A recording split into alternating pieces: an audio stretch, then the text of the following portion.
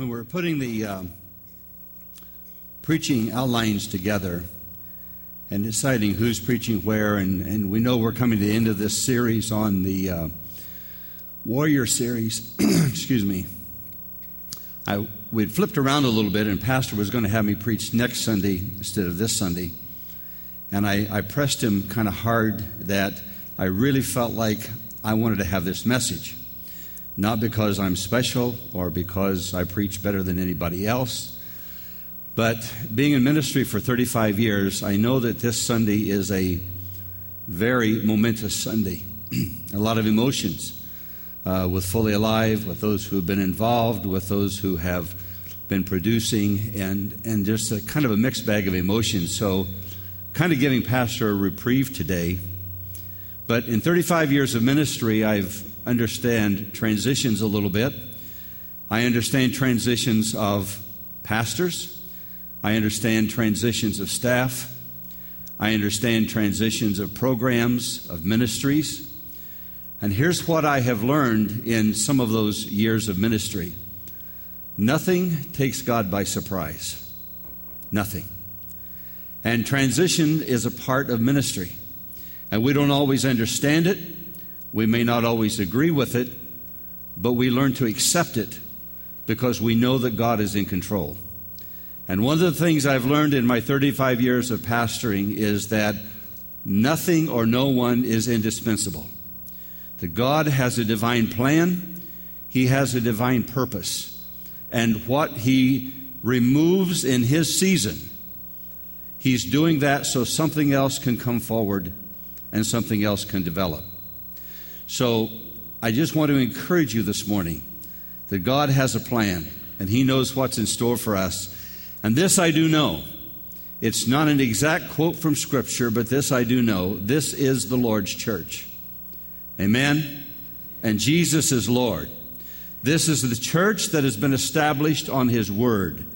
This is a church the Lord is building. The gates of hell will not prevail.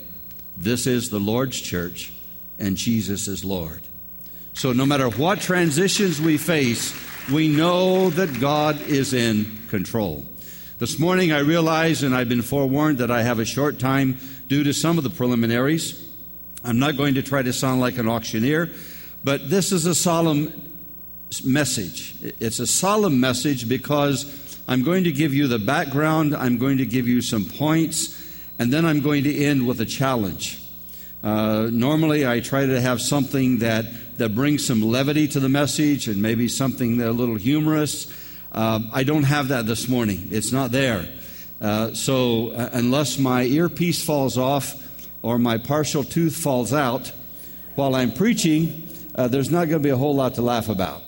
But it is something I believe that God has laid upon my heart and something that I believe that He wants us to hear this morning. And I believe it's very powerful and impactful. As Paul says, not that I come to you in enticing words of speech, but I pray that I come to you in the power of the Holy Spirit, and that it quickens our hearts and it quickens our minds, that God's word is presented to us today.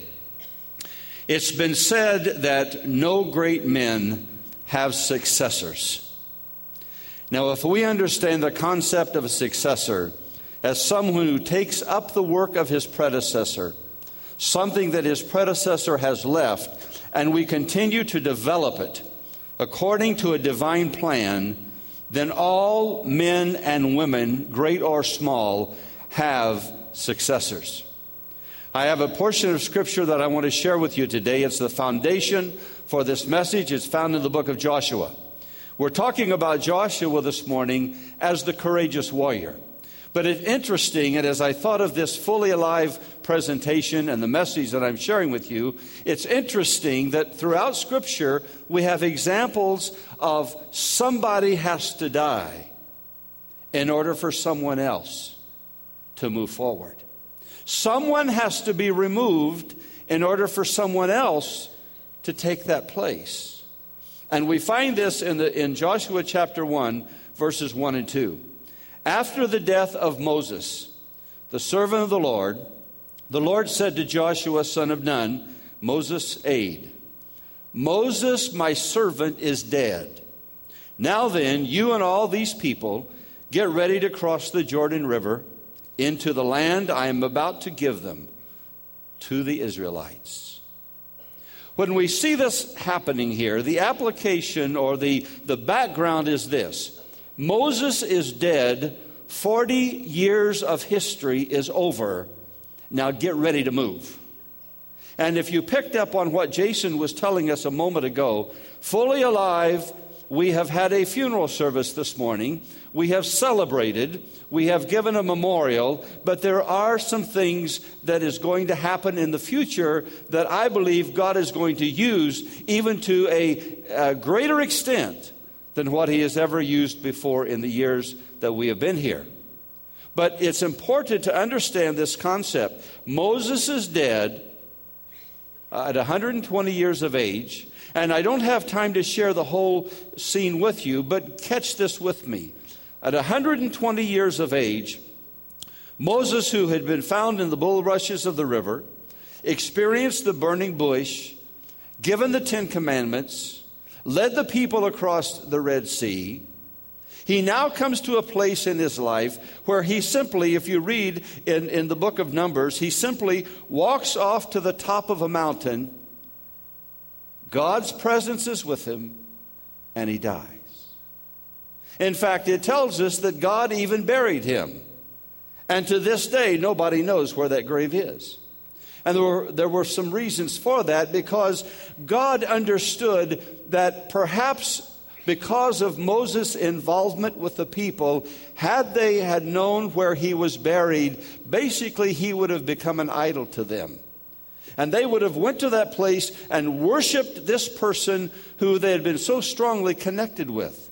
This person who they had went through the Red Sea with. The person that they had walked around the wilderness for 40 years with. And so God said, here's what I'm going to do.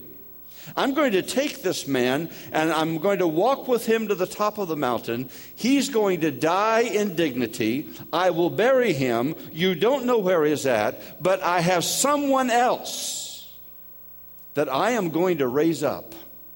Somebody for this season and for this time. And that was a man by the name of Joshua. You see, here's God's understanding, I believe.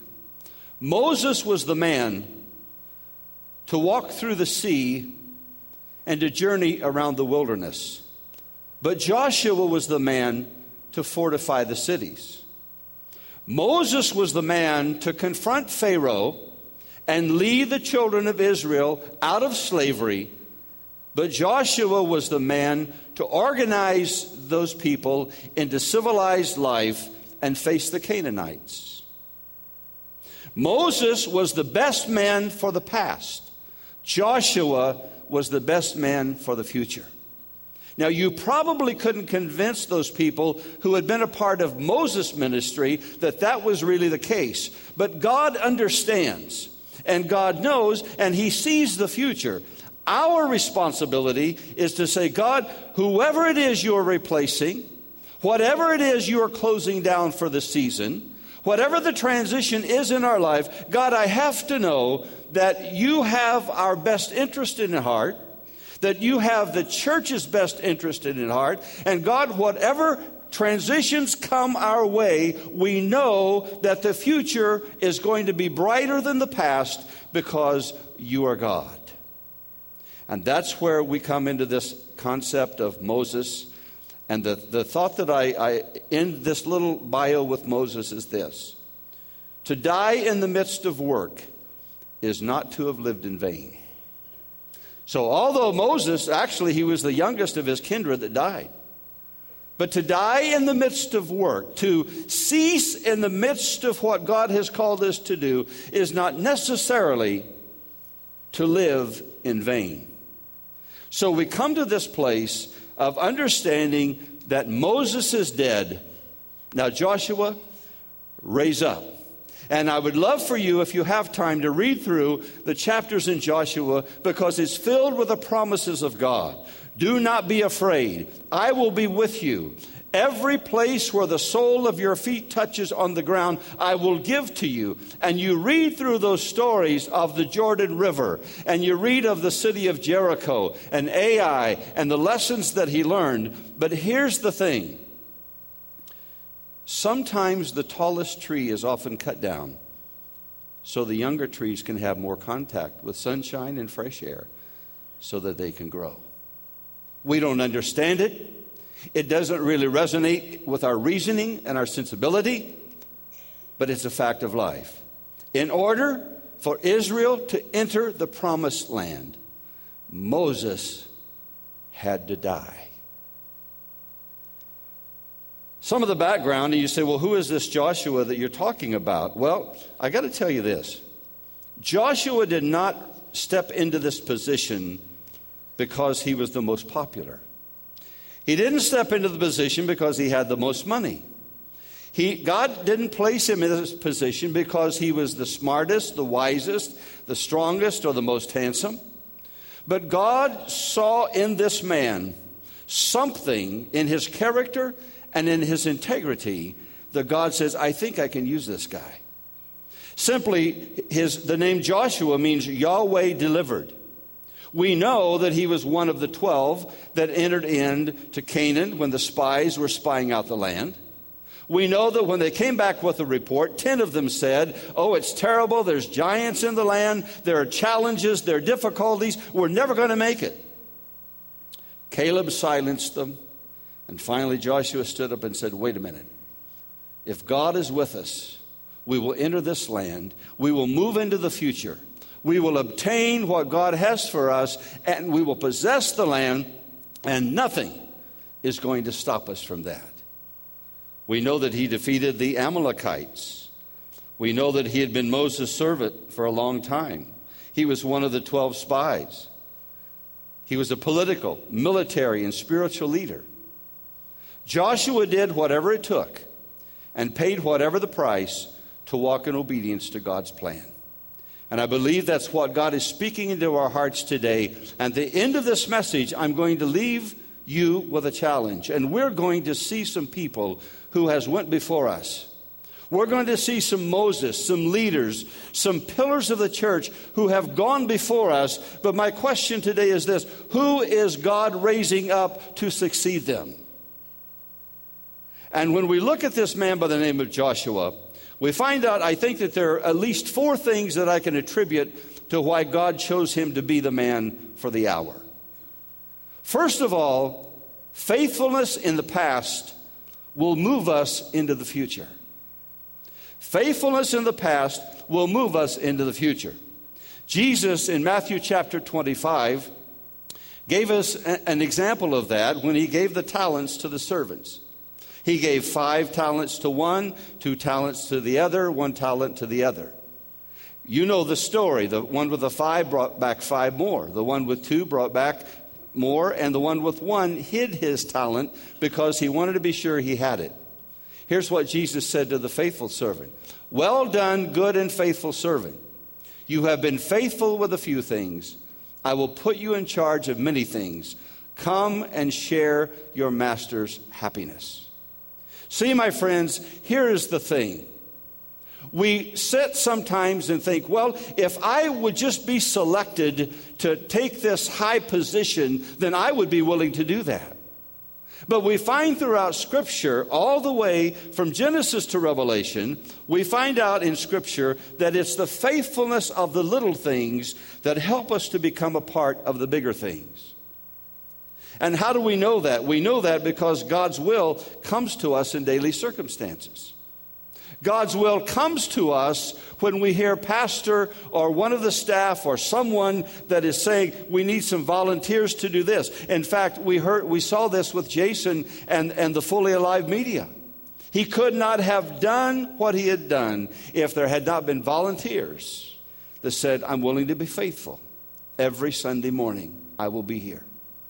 This church could not exist if it were not for volunteers that says, I will step up and I will do my part.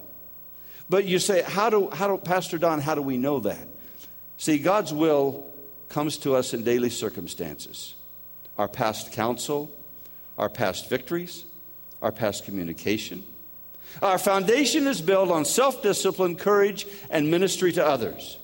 And we must descend before we can ascend.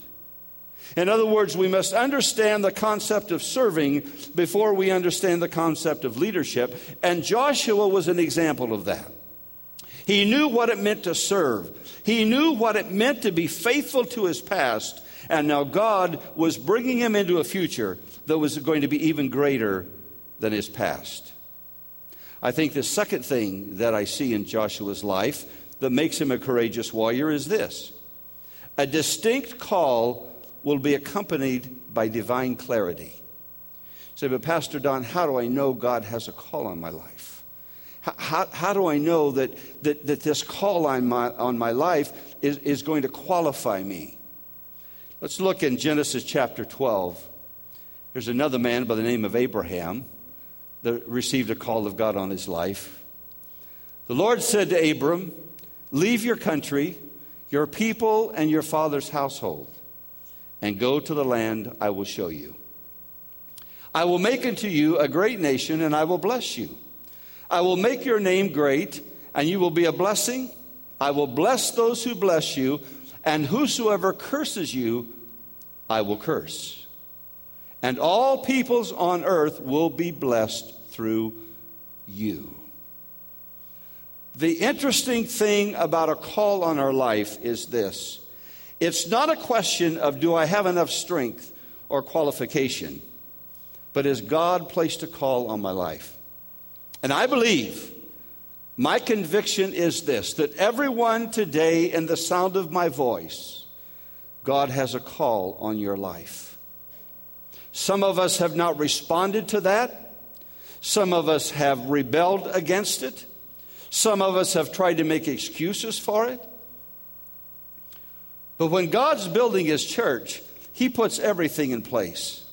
God is a master builder. When he builds his church, he leaves nothing out. So my statement to us this morning is this. Everything that we need for this church to move forward is here in this church. It's just a matter of those who are responding and those who are willing to be that servant, willing to be available and to serve in whatever area God calls them to serve in. Because God will qualify the people that he calls. You don't have to worry about qualification.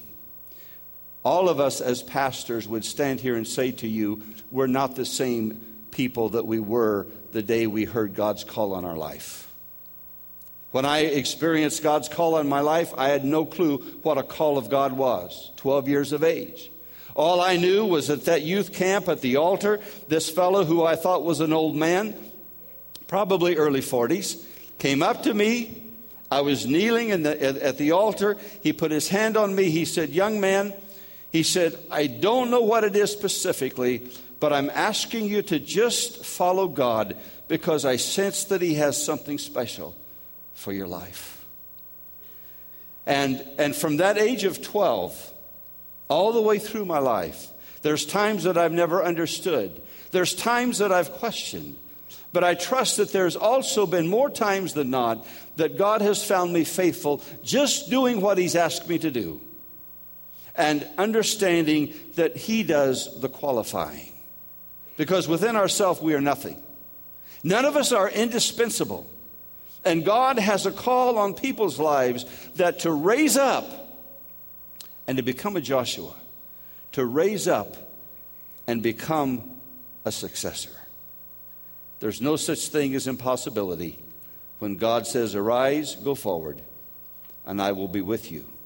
I believe the third distinct part of Joshua's life was that he understood that God's presence will be a sign for a special movement. We find in Exodus chapter 13 that here as the children of Israel was traveling, they were heading to the Red Sea. It says, by day the Lord went ahead of them in a pillar of cloud to guide them on their way, and by night in a pillar of fire to give them light, so that they could travel by day or by night. Neither the pillar of cloud by day nor the pillar of fire by night left its place in front of the people. What I have learned and what I understand is that anyone can be a conqueror with God on our side. And God's presence is irrespective of ability or disposition. When we know that the presence of God is with us, we can go anywhere and we can do anything. When we sense the presence of God on our life and we're responding to the call of God on our life, we know that nothing can stand in our way. All the challenges may come, the difficulties may come, but we're serving someone who's greater than circumstances. We're serving someone who's greater than the hardships that we face. We're serving someone who helps us know that because the presence of God is with us, the job's going to get done. And then I think the fourth thing that relates to Joshua, there's a part of his character, his integrity, his makeup. The words of God are the only words of hope. In fact, Psalm 119 verse 5 says this, "Your word is a lamp to my feet and a light for my path." Moses is dead. Joshua, arise. Transitions come to the church. And I'm giving these words to you this morning as words of encouragement, words that you can hang on to, words that you will use in the future. But transitions come. Ministries come. And ministries flourish, and sometimes ministries have to have a funeral. When we had the Angel Food Ministry here at Erie First, it wasn't near as long as Fully Alive. It was a great ministry. We started out ministering to about 80 or 90 families because we were one of 3 churches in the whole area that had Angel Food Ministry. As time went on, that number began to increase. There were 16 churches, 20 churches. Our numbers of families began to decrease, that we were hitting about 15 to 20 families a week. Our volunteers were faithful. They were at 5 o'clock on Saturday mornings at Lawrence Park in rain, shine, sleet, or snow, taking inventory, packing trucks, coming and serving the people, and what a joyous time that was. But as time went on, we sensed that not only the number factor, but also the weariness factor of volunteers. You know what we did? I said to our Angel Food volunteers, we're going to have a funeral. And we're going to put to rest Angel Food Ministry. And so we gathered together on our last Saturday, much like we've done here with Fully Alive. We celebrated and we complimented and we just acknowledged those who have been so faithful to Angel Food Ministry. And we just had a little bit of a ceremony with celebration, and we put it to sleep. So, but is that the end of it? No, that wasn't the end of it, because God had a plan in something we call One Day to Feed the World. And in one Sunday, we receive an offering at this church, and we are now able to give food baskets to 300 people in one weekend. More than we were accomplishing 12 months of a year with Angel Food. You see, God never removes something unless He gives us something better to work toward. God doesn't remove a ministry. He doesn't remove a person. He doesn't remove a position. He doesn't remove these things and say, okay, now church, you have a void and it's a black hole and you're just going to fall into it. He says, this is what the transition looks like, and here's what I have for you. And it's always great, because nothing takes God by surprise. I want to close this morning with this thought. In Erie First Assembly, there are good men and women who have been faithful in the past. A few months ago, we recognized 3 of those people, George and Amy Brown and Paul Blakesley, who had been with We're all rangers and missionettes for over 25 years. And when we begin to name names, invariably we leave people out.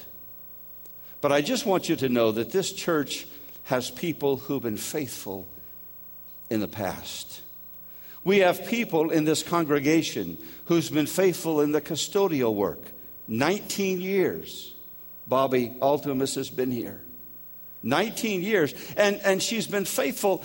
And somebody will say, yeah, but when Bobby retires and when she leaves, the church is just going to get all icky and dirty.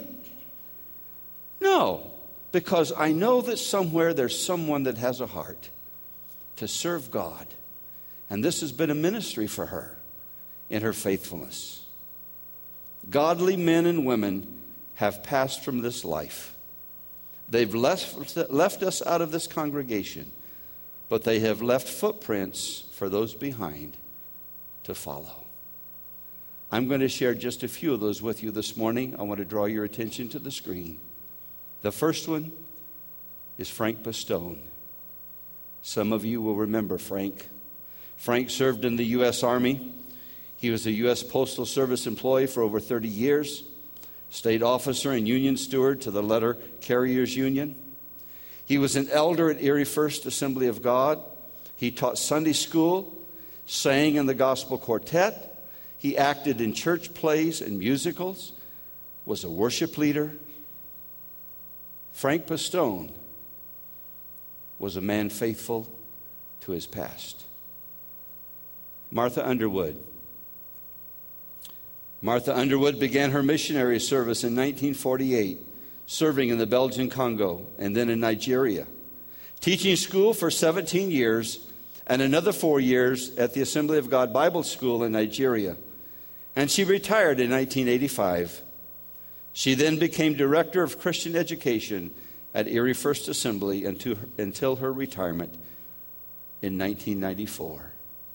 Martha Underwood was faithful to her past. Reverend Peter Bedzik